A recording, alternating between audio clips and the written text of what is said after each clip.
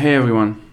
I don't usually do this, but in light of recent events, friends suggested that I republish this episode. If you haven't heard, last night 8 workers in massage parlors were murdered in Atlanta, in the southeastern region of the United States. 6 of these workers were Asian Americans. In response to the massacre, Red Canary Song, a US-based grassroots Asian sex workers coalition, tweeted, "These deaths somehow mean more because of the rise in anti-Asian violence related to COVID-19, but no mention of how they're connected to the long policing of Asian sex work, which so many Asian Americans and those speaking up against anti-Asian hate endorse." End quote.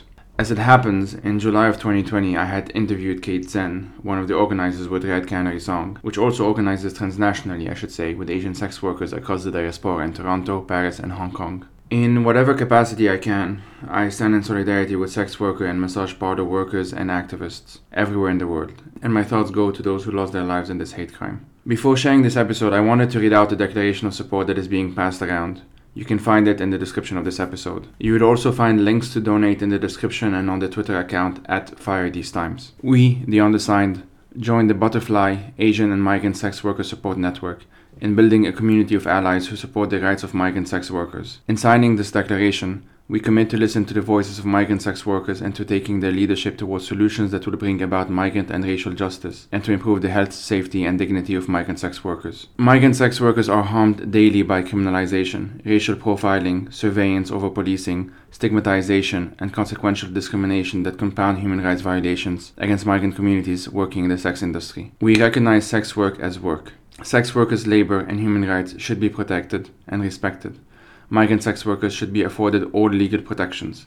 We should respect the agency of migrant sex workers and stop imposing labels of trafficked victims. We believe in creating opportunity and promoting health, human, and labor rights. Access for migrant sex workers to migrant and racial justice, example anti-racism and status for all, are the best ways to prevent and resist exploitation, violence, and oppression against migrant sex workers. We reject criminalization, repressive policies, and efforts to quote-unquote rescue, which not only harm migrant sex workers, but also denied migrant sex workers the agency. We call for the following key reforms to promote racial and migrant justice of migrant sex workers and protect their human and labor rights. Full decriminalization. Removal of all criminal laws specific to sex work and related to activities, including sex workers, client, and third parties. Elimination of immigration prohibitions on migrants who engage in sex work and related industries. An end to policing, racial and social profiling, and the use of criminal or rescue models. Stop using anti-trafficking initiatives to justify the intrusion of law enforcement in places where sex work happens, including indoors sex work businesses. Review existing anti-trafficking policies and programs that conflate sex work with human trafficking, and revise policies to remove assumptions that sex work is a form of trafficking or sexual exploitation. And full and permanent immigration status for all. Immediately ensure full immigration status for all migrant sex workers in Canada, without exception. Guarantee access without fear to all municipal, provincial, and federal services, rights, and protection to migrant sex workers. As a parenthesis here, although it mentions Canada, as I mentioned, these coalitions work across the diaspora, in Canada, the US, and everywhere else. And I end now. We write this statement in solidarity with migrant sex workers to fight for dignity, equality, and justice. As I said, all of the relevant links will be in the description, as well as on the Twitter account @FireTheseTimes. Thank you for your time. So this is a conversation with Kate Zen. She's an organizer with Red Canary Song, a US-based grassroots Asian sex workers collective. I wanted to have this conversation with Kate after watching a webinar in which she participated and in which she argued for the importance of transnational solidarity in the context of advocating for sex workers' rights. We spoke about such things as criminalization of sex work and why we should oppose it, about Basebuilding, and about mutual aid in the context of COVID-19. Kate gave us a background into why Red Canary Song came into being and how they've been trying to organize transnationally with Asian sex workers across the diaspora in Toronto, Paris, Hong Kong, New York, and so on. So I really hope you enjoyed this conversation and you find it as valuable as I have. And yeah, thank you for listening. So as usual, you can follow the podcast on Twitter @FireTheseTimes, and if you like what I do, please consider supporting this project with only $1 a month on Patreon on buymeacoffee.com, and you can also do so directly on PayPal if you prefer. Patreon is for monthly, PayPal is for one-offs, and Buy Me Coffee has both options. And if you cannot donate, you can still help by reviewing this podcast on Apple Podcasts or wherever you get your podcasts. Thank you.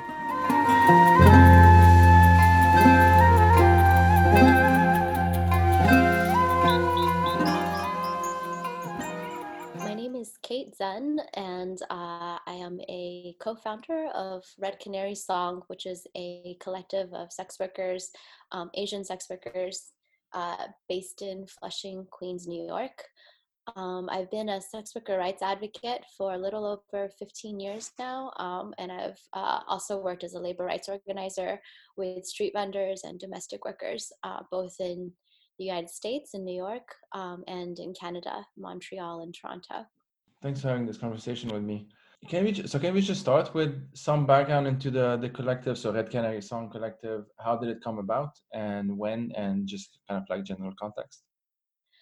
Yeah, so Red Canary Song started through the Justice for Yang Song protests.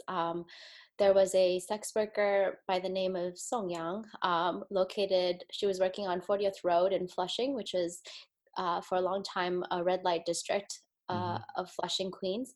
And she was killed during a police raid on her workplace in November of 2017. Following her death, there were many protests that were happening by several different groups, not just our group. But this created a lot of awareness of this issue. She had previously reported being forced to give sexual services at gunpoint by someone who she believed to be an undercover cop. And she also reported that she was being compelled to be an informant on other workers in her workplace. Given this is the landscape of a lot of police corruption in Flushing, specifically with the 109th precinct, and there had already been several reports of extortion of women working at karaoke bars, and people who have complained before of being forced to give discounts to police officers. What happened to Song Yang and the very public, vivid way in which her death was shown, on the street of Flushing, it attracted a lot more attention to this issue. Our group organized around, the same time as Decrim New York was growing and as a movement in New York City, where a lot of different allied groups that had been working on the issue of sex worker rights in concert with other issues of LGBTQ rights and criminal justice reform came together to pass a bill that would decriminalize sex work in New York State. Our background, and specifically our organizing framework, came from the work of Butterfly in Toronto, where I had been organizing prior to coming back home to New York City. Butterfly is another collective of migrant sex workers, Asian migrant sex workers, that was led by a woman, Eileen Lam, who was, prior to being in Toronto, the director of Jiten, which is a sex worker collective in Hong Kong. So she spent 10 years working in Hong Kong with mostly migrant sex workers coming from the mainland into Hong Kong, who are very disenfranchised there. And she had already been doing this sort of regional work, bringing together sex worker collectives in Thailand, in Myanmar, in Vietnam and Cambodia, and also in Hong Kong. So she brought that existing knowledge and experience with her to Toronto. And I think for me, it was an amazing experience to learn from her, and also to meet migrants that were going through a path, a journey. Many had come from rural China, and then, were working in the city in China due to the restrictions on labor. A lot of them had to work illegally because in China you need everyone is kind of regulated by their registration number. So if you are coming from the rural countryside and trying to work in the city, then you would be like an undocumented worker within China. So you have, certain sex worker activists like Ye Haiyan complaining, advocating against the sort of conditions that migrants within China were working under. Some of these women were, them moving to Hong Kong if they had the opportunity to travel to do so. And they were greeted, by organizations like Eileen Lam's in Hong Kong. And then you see, some women in in Toronto, Eileen started her organization because she met some of the same members that she had known in Hong Kong in Toronto, and they started collectivizing there. And some of these women have, actually traveled through Flushing, New York. And so you have this migratory pattern where people who have been deeply disenfranchised, throughout the last, few decades of China's development, that has been helpful for some, but also very, very unequal and oppressing for others.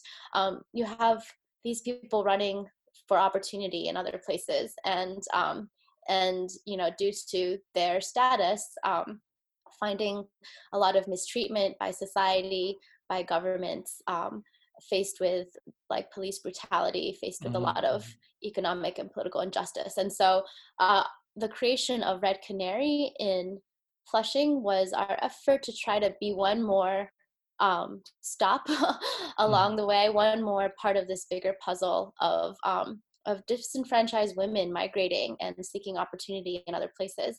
And so we very much tried to create our organization under this similar model that Butterfly has built in Toronto. So I want us to get a bit into the importance of representation, because on the website, one of the slogans is like "Nothing about us without us." But before doing that, would you mind just giving some background into like your own again like with as much details as you can, obviously, or you want? You mentioned that you started in Toronto, or was it in Hong Kong first? Yeah, so I am a former sex worker myself, but for much of my, I guess, early years in my 20s, I kept that very quiet and was an activist engaged in other labor movements. So my mother, when I was a child, my mother was a garment worker, and I got to witness some of the early like protests in like the early 2000s, late 90s, that were within Chinatown. And with the organizations that tried to collect wages for folks. My mom also, after the garment factory was actually closed down, and she was owed back wages after it closed down, she started working other places and as a domestic worker and other places where she could get some income. And so I also saw sort of the aftermath of failed labor struggles, or labor struggles that never got to, and what happens to some of the workers that are impacted by that. And I saw, some of the first organizing I did was with domestic worker rights organizations as a young adult. And I think all of this hits very close to home. And I always wanted to really focus more on the full lives of migrant women, of migrants, rather than necessarily pigeonholing people to a particular profession, especially because for many migrants, all of these jobs are temporary, and people have other aspirations beyond the work that they're doing to survive at the moment. And I think that's very important to think about, especially when it comes to sex work, because sex work is such a stigmatizing profession that people end up being stuck with that label, even if it's just for a brief time in their lives. And so for many migrants in sex work, this is something they do not want to create a permanent identity around. This is something that for a lot of people is a passing point, that is not something they even want to think back on once they've left the industry.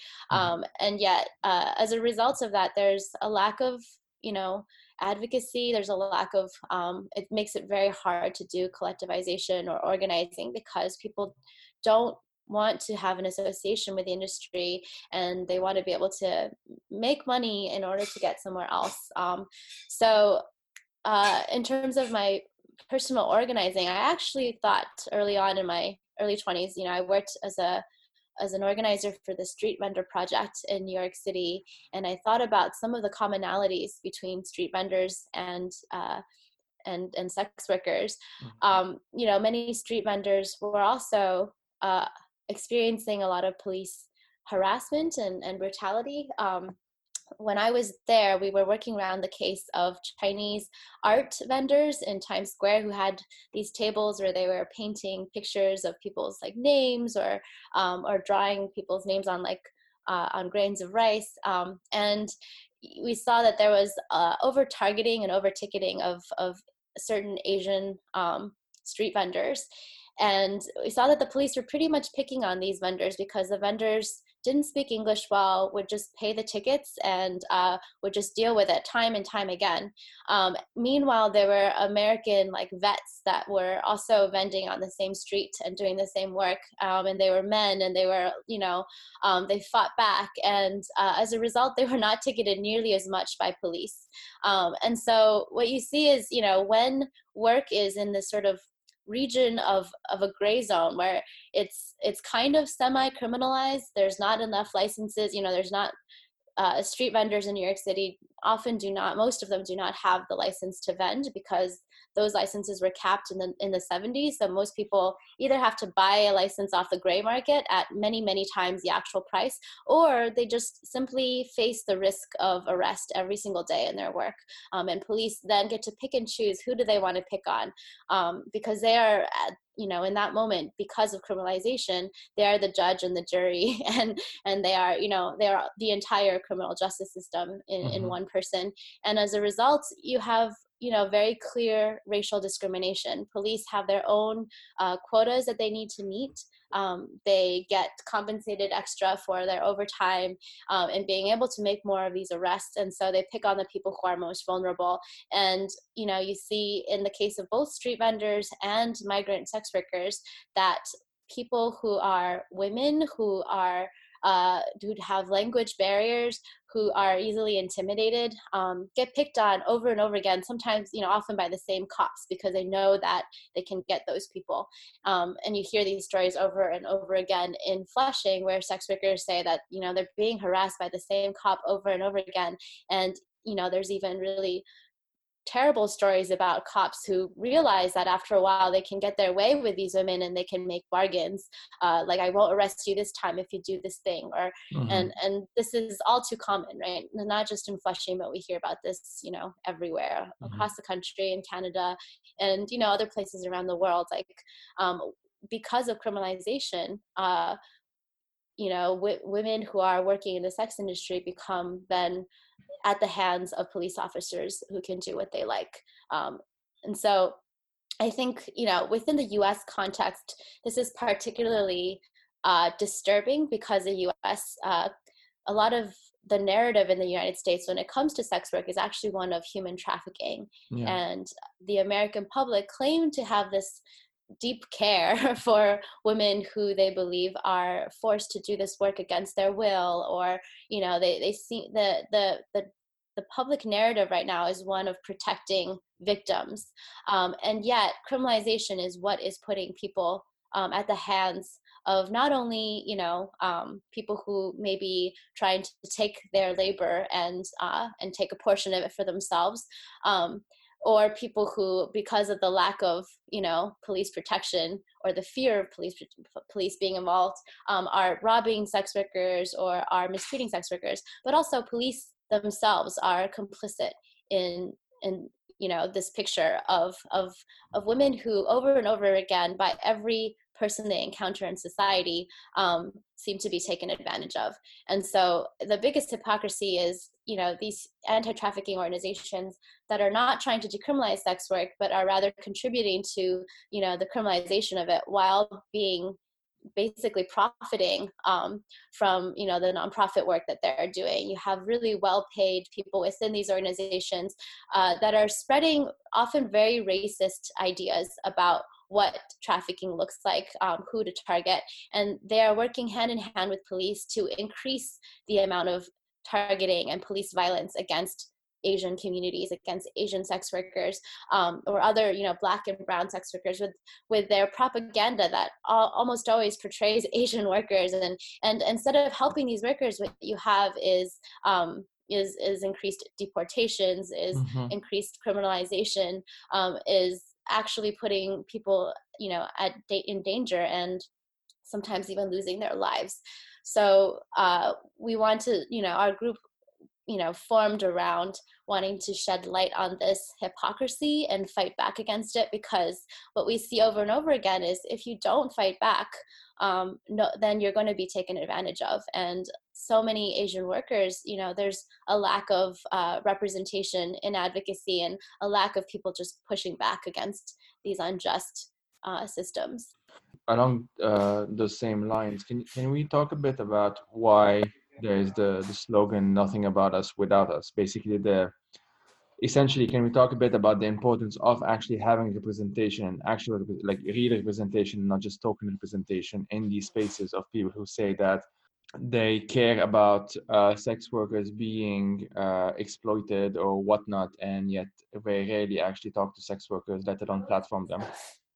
This is a very important slogan within the sex worker rights movement, especially during the 90s and 2000s, where there was suddenly the emergence of this big anti-trafficking sector that, you know, kind of rose in the United States hand in hand with anti-terrorism. So after 9/11, you'll see media kind of saliency around trafficking grow in proportion with other sorts of campaigns to increase, you know, funding for police, to increase funding for militarization and for surveillance. And trafficking is, you know, very, very easy and bipartisan issue for lawmakers to get behind, because who in their right minds would go against something so terrible as the abduction of women, or, you know, the rape of women? And so, you know, what you see is this like burgeoning NGO sector that employs a lot of upper middle class people who have no real connection to people working in the sex industry, that are advocating for greater criminalization, that work hand in hand with police, that, you know, have created organizations where they specifically give data over to the police when they are giving social services, which many of these organizations don't even do. So many of these organizations are awareness raising organizations. So their entire purpose is to create propaganda that is often racist and untrue, and that justifies somehow their existence. For the ones that do give social services, there's been a huge problem with, you know, their willingness to work with police and to hand data over to police, and the creation of this category of trafficking victim is contingent upon the victim being able to name and prosecute a trafficker, which, you know, human trafficking really is a crime against the state rather than a crime against a particular victim. It is a crime in which the state then is able to use this to be able to offer, say, trafficking visas or other forms of, you know, alleviation in order to then go after what is considered the real criminal. But the problem in the sex trade is that the kinds of difficulties that women encounter and the kinds of labor issues that people are encountering are often not so black and white. It is not something where you can say, this is a trafficker and this is someone who's being victimized as a trafficked person. Instead, you have, you know, gray areas where, yes, people are working in in difficult conditions, oftentimes with long hours, and there are issues with that, much like other forms of immigrant labor. But when you take a criminalization lens to it and you use the broad stroke of policing, what you do is you actually make it impossible for people to report the day-to-day, more minute forms of labor exploitation, whether it is long hours or being taken, you know, too much of their wages being taken by the boss. You know, these similar kinds of labor exploitation that, say, women in, you know, doing in nail salon work or domestic work are also encountering, are impossible to actually fix when it comes to sex work, because criminalization of sex work means that sex workers have no labor bargaining power. And on top of that, if they report anything, you know, everyone gets arrested. And if it gets framed as a form of trafficking, which, you know, in this industry, anything like, you know, these sorts of labor stories are only seen in the light of trafficking, then these women are subject to a process in which they could be deported unless they tell the police who their trafficker is. They only get these protections like T visas or other kinds of, you know, like they're usually under the criminal justice system as someone who is a criminal first, and then they're offered this way of buying themselves out of the system if they can name the bigger criminal. And the problem is, you know, if you look at a lot of these massage parlors and places where people work, a lot of these are owned by women who are former sex workers. A lot of times sex workers are coming into this country because, you know, a friend of theirs who are from their same hometown said, come here and work with me and you will make a lot of money. And so these are not relationships that are, you know, generally seen by women who are working there as something like violent and exploitative. And so for them to give up a friend or the person they're working with as a criminal and understand the types of consequences that will happen for that person, that's not something that a lot of people working in this industry are willing to do to someone they don't perceive in that way. And so as a result, people who are swept up in these anti-trafficking raids then have to take the crime and the punishment themselves. So by being unwilling to name a trafficker, then they are, you know, a sex worker, they are a prostitute, they are the one that is breaking the law. And yeah, under the US federal law with immigration, prostitution is deemed, you know, wrong under the moral turpitude clause. So anyone that has come into this country as a migrant and is doing sex work is definitely is illegal. And so so for people that are caught up in this, if you can't prove you're a trafficking victim, then you are a criminal that is punishable by, you know, a very high degree. And instead of offering substantive help that is centered around the actual needs and stories and you know, the actual helpful measures that people in this very exploited labor sector are asking for, instead the anti-trafficking movement tends to center the saviors. They tend to center these cops that are supposed to come in and rescue everyone. They center these nonprofit industry, you know, upper middle class, you know, charitable foundations that are about like their own efforts of being heroes. And it's a very classist narrative. And so, you know, this ends up sucking up a lot of attention and money as well. Like funding will go only towards organizations where there is such a savior. It tends to bolster funding for military and, you know, police. So the Justice for Victims of Trafficking Act of 2014, you know, if you look in depth into where the actual like appropriations of funding go for these anti-trafficking bills, most of the money are not going towards services for migrant workers. Instead, it goes towards creating Hero Corps in the police, which is you know, veterans that are able to have a new job in the police, going after sex trafficking. Is that what it's called? It's called the Hero Corps. Yeah, it's and it's written into the it's written into the JVTA, the Justice for Victims of Trafficking Act. Okay. On top of that, you have you know, the creation of a cyber crimes unit under ICE, under immigration, and the allowance for wiretapping, all in the name of trying to prevent trafficking. But really, it's about surveillance of immigrants. It's about, you know, giving more money to law enforcement in a way that quickly gets you know, very, very quickly goes through the lawmaking process, because no lawmaker wants to have on their record that they voted against a trafficking bill.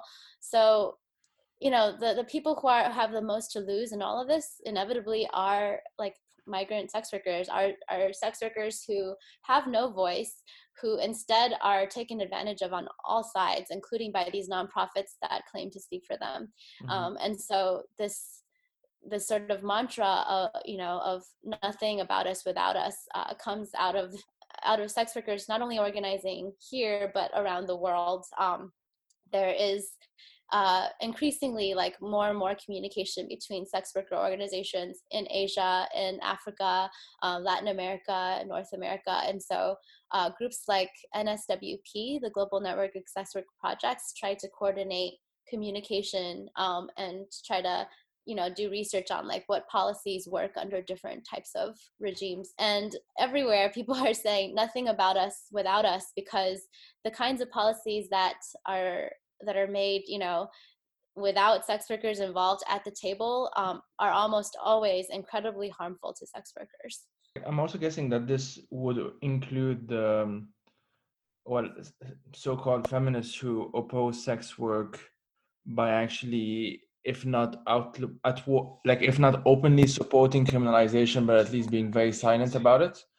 And so the reason why I'm saying this is because while preparing for this episode, I was talking to a number of friends of mine, all fairly well-seasoned activists, I think, and feminist activists in most of them in the context of Lebanon, a couple of them in the context of Egypt. And I asked them, like, what would you want to know from this episode, like from me asking you?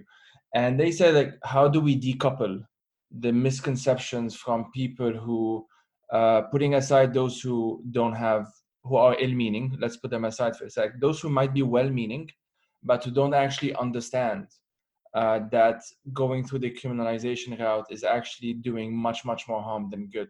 Basically, how do you actually tackle this? I struggle to even call it a misconception because, I mean, I guess it is a misconception, but it has such severe consequences. Mm-hmm. Yeah, I think, you know, for the people that are increasingly, I think the anti-trafficking movement is becoming aware of this issue. Mm-hmm. Like in the United States, in the last like 20 years, the anti-trafficking movement was composed of a strange alliance between like the fundamental religious rights and feminist groups and like very pro-military, pro-police groups coming together in this very weird way to sort of, highlight the issues that they see are happening in the sex industry. Increasingly, that attention is given not only to the sex industry now, but to forced labor in general, which is, I think, where the attention should go. When it comes to domestic work or farm work, you have a lot of migrants coming in that are tied to prohibitive visas that make it so their hosts can take advantage of them, their employers can take advantage of them, and also, increasingly people are seeing that the ways in which to approach those issues, you have to actually look at the immigration system and look at what categories are putting people at risk. You can't tackle something like sex trafficking without also looking at the immigration system, and if you only focus on like the bad guys or like criminal justice, you're missing the real picture here of why people are at risk and why people are vulnerable. So work that anti-trafficking activists are doing in looking at immigration law and looking at labor rights for all workers, including workers that do not have status. What are the mechanisms in place to regulate and to inspect and to make sure that these workplaces are free from oppression, from harm? I think those are the same kinds of measures that need to be extended to the sex industry.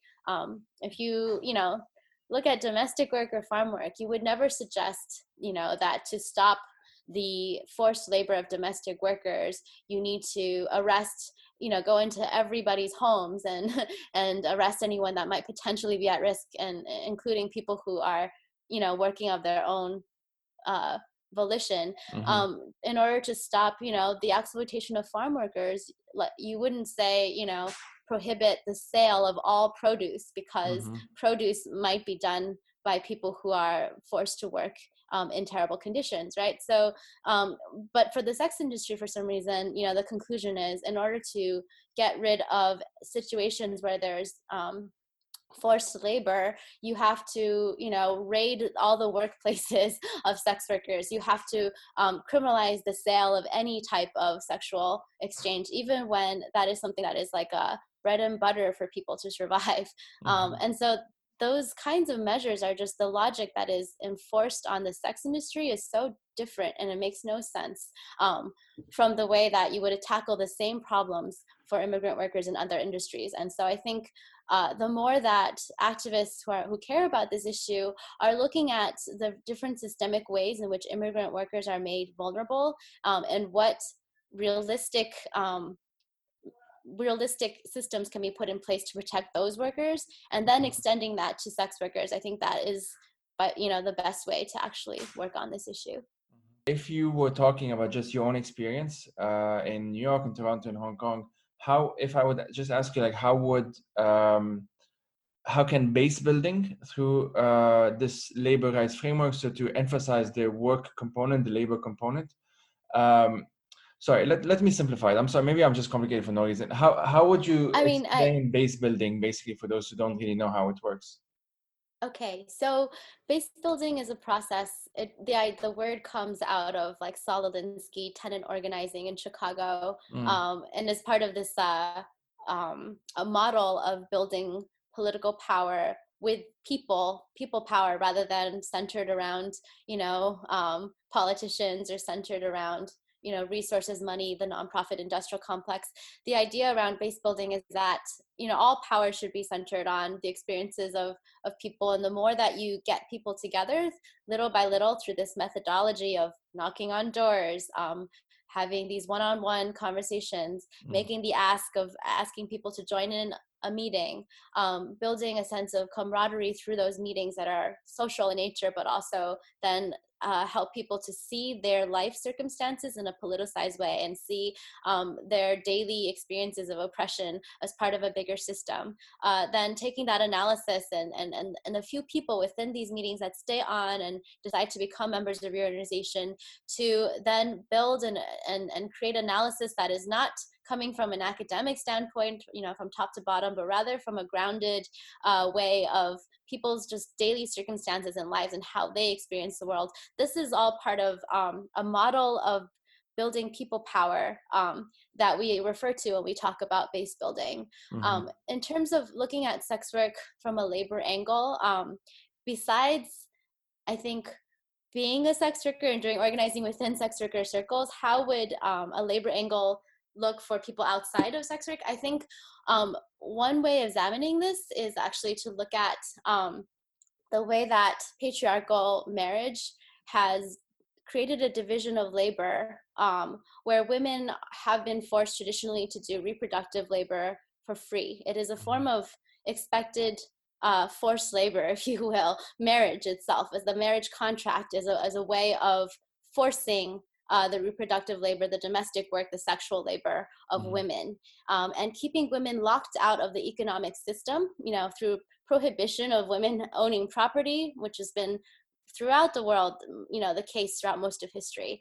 Keeping women from being able to participate in public life has meant that women have no option but to depend on their husbands. And then putting on top of that an ideological way to enforce that type of forced labor, so that it is tied upon women's reputations, so that so that sluthood or any type of sexuality that is not abiding by this heteronormative obedience to the person you are married to, then makes you the worst type of human being, right? You said this word is like animal, like it's subhuman. That is an ideological way of enforcing reproductive labor within a very patriarchal system that gives power to men, in which women's sexuality are actually the ownership, the property right of men, right? And so for sex workers throughout history, for whatever reason, whether it is, because of widowhood, which is a common reason why a lot of women have engaged in sex work, or divorce, or, circumstances for migrant women where they're seeking a different life outside of a place where they have any citizenship or any rights, and they need to rely on themselves.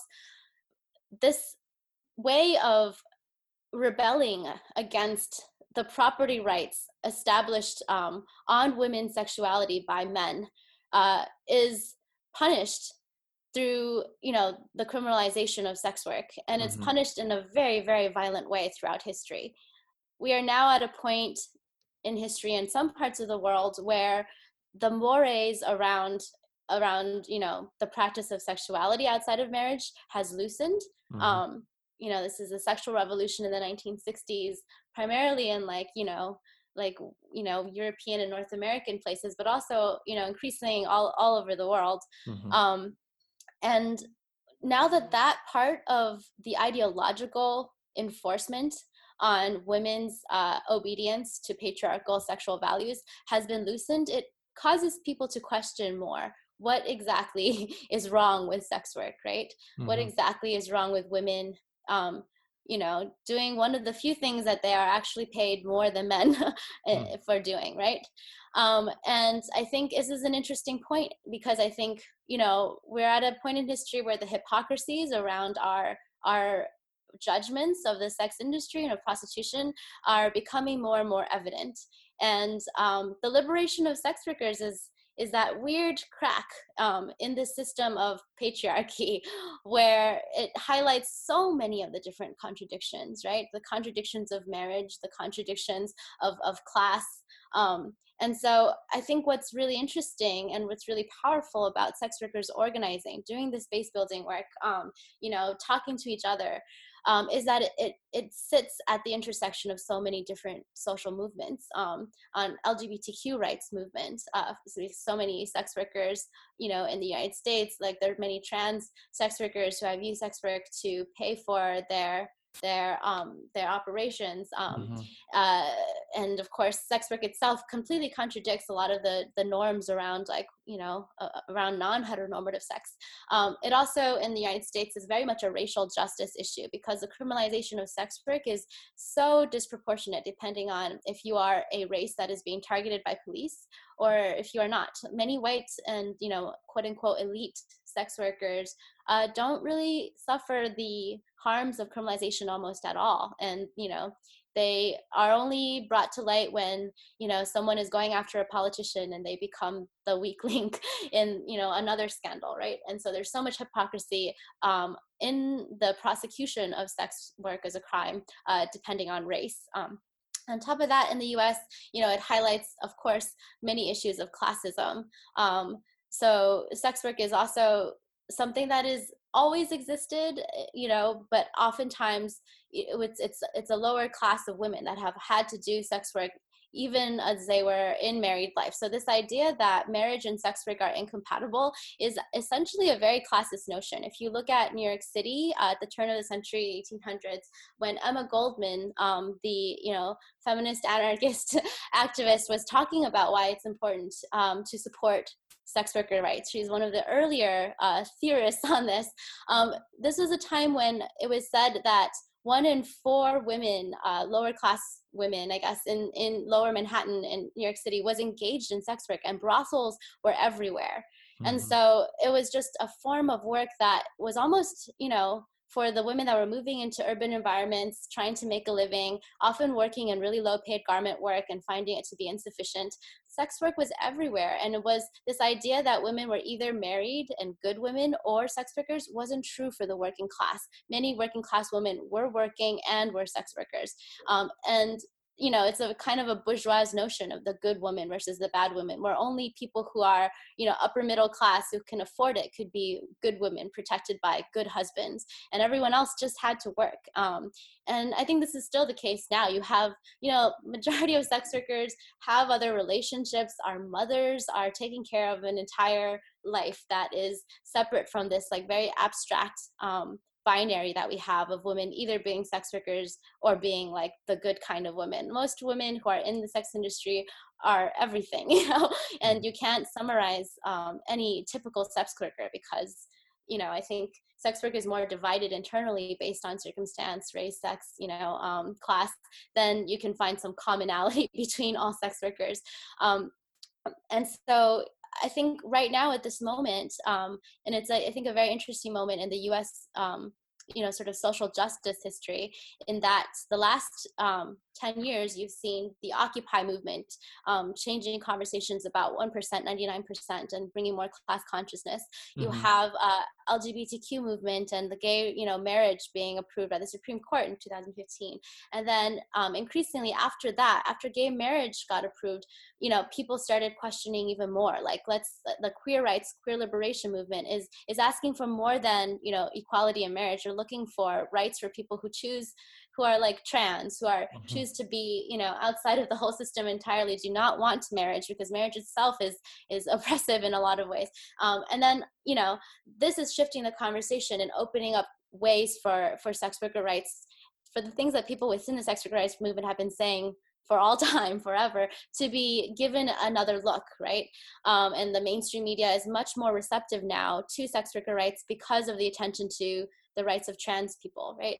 And then on top of that, I think in the US, since the BLM movement in late 2014, 2015 to today, like people are more aware than ever of racism and criminalization and policing, incarceration.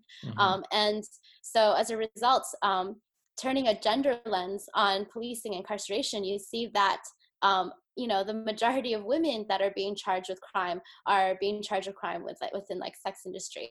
And so right now, I think sex work is at a moment where suddenly it is at the intersection of many social movements that have been active and that are getting attention, and and as a result, like defending the rights of sex workers also means defending all these other social justice movements as well. But it wasn't always this way, and I can definitely remember just being an organizer years ago where it felt to me like it would be impossible to fight for sex worker rights because it is so far behind in what is considered a priority, what is considered like a fightable cause, that there was no way to bring people to even have this analysis. And I think what's really incredible about like 2020 is that people are ready to really listen to all these different arguments. They care about immigrant rights. They see these sort of ways in which like global inequalities have put people in this non-human status, which is, that is the worker status that people often come into sex work in. When people are undocumented, when people are coming out of incarceration, where they're not given full citizenship, sex work being also seen as a non-human place, a non-human destination, then becomes one of the few places where people can survive, can make a living. And so I think, tackling the issues of sex work and all the injustices that people experience within it requires having that broader analysis of economic injustice as prescribed by law, immigration law, criminal law, economic injustice and trade law, the ways in which different countries are, and races are treated differently in value, and how that history post-colonialism is brought into sex work. I think, as an Asian American like woman who is also involved in other social justice circles that look at imperialism and the impact on countries like Korea and Thailand, where you have prostitution happening alongside American military bases, brought in by the police, by the American military. It's easy to be reductive in analysis and see it only as something that, like, all sex work as being a matter of imperialism, and that the only way to sort of deal with this circumstance is to criminalize the purchase of sex and all. I think with every form of labor in which there is a lot of men in that work, in Flushing, this is seen as, a lot of the day laborers who are Mexican and Latin American day laborers, who are working under very, very terrible conditions themselves. They tend to be the ones who are the customers of sex workers. Same with militarization, wherever men are gathered together in this way in which they're compelled to do a type of work that is often also forced. You have women that are working alongside them as sex workers. In the United States, the history of the railroad workers, the Chinese railroad workers who were imported into this country after the emancipation of slaves in 1865. These railroad workers were often bachelors, and they only wanted to make a bit of money and to return home. And alongside Chinese railroad workers was, groups of Chinese sex workers. And, I think it comes down to a bigger question of forced labor, gender and forced labor, physical labor, and the imbalance in power between, European white countries and other countries, where we have to really look at the way that all labor is structured, the way that all exploitation is happening, and how women specifically feel that brunt of it in the sex trades. And you can't have that discussion by summarizing women as an abstraction, right? So a lot of times people who are anti-sex work because they see it as a form of militarization, or they see it as a they often will portray sex workers as a metaphor of the degradation of the country, a metaphor of, in Korea, it's like, it's the foreign invasion and rape of Korea, right? And when you say it like that, you end up abstracting the complex lives of many people who are trying to live under a system of neo-colonialism, of people who are surviving, and who are forced by not always the same sort of idea of, like, physical force, but often it's just the economic violence of of imperialism that people are forced to do this under. And to erase that and to not give them a voice because you would prefer to use the metaphor of them instead, I think is a big loss to a much more complex social justice conversation that we could be having. How has Red Canary been dealing with the COVID-19 pandemic? Because obviously due to the nature of the work itself, I would imagine that workers would be fairly vulnerable to what's happening. Yeah, so a lot of workers were deeply impacted by the increase in policing in the months before the lockdown in March. There was a very famous case of Robert Kraft, a wealthy sports team owner who last year in February of 2019 was arrested with a scandal in Florida with a Chinese massage parlor. As a result of that, and due to the fact that some of the workers in this Florida massage parlor were originally from Flushing, Queens, there was kind of a nationwide media attention being given to Flushing and saying that it is the epicenter of human trafficking. And so that was when you saw increasing raids. And so as a result of that, in Flushing and also across the country, there was more and more policing of the Asian massage parlor, not other forms of sex work, but particularly this version of it. And in the months before the lockdown actually happened, there had already been many, many months of hyper policing that was happening that was really, really only attuned to Asian sex work in this particular format, in business models that looked like the massage parlor. And so that, combined with the fact that the Chinatown and Flushing communities felt the stigma of COVID-19 before anyone else. People were already reading the news about, in January about COVID-19 in China, and they were beginning to avoid going to Chinatown. Not going to the restaurants. Like, a lot of businesses were failing or beginning to suffer. So the same happened with Chinese massage workers. They were already feeling it months before the actual lockdown. So by the time the lockdown happened, a lot of businesses in Flushing had already either been cleared out by police or ran out of business because it was over, people weren't going. And so at that time, people were as soon as the lockdown actually happened, people were incredibly desperate. They had already gone for months without the income that they needed. So Red Canary, our work during this pandemic has been partnering with groups like Legal Aid Society. They are lawyers that represent sex workers. They referred some of their clients to us, and we had other members refer their friends so that we can provide groceries and some stipends that we fundraised for. This form of mutual aid, which the term again comes out of anarchist organizing, is about how do you provide for each other without the structures of government. And this is necessary for people for whom the government cannot be relied upon, who are criminalized, right? There is no other system. Like, you can go to the police if you're harmed. So we circulate bad date lists saying, this is what happened here, this is what happened here, beware of someone who looks like that, because we already have to, we don't live in a system of police abolition, but we have to function as if the police don't exist, right? And same with mutual aid. Like, sex workers were not going to get any funding from the government during COVID-19. And so you have to provide our own. The idea of mutual aid, I think, has been watered down a lot during COVID-19 because everyone is claiming to do mutual aid, and it's, sharing money or raising money for each other. There is a political tradition that has more radical implications, which is how do we help each other separate from the violence of the state, of the colonial state, of the racialized, state, for people that have long been suffering under this governance, who cannot rely on the help of government or police at all.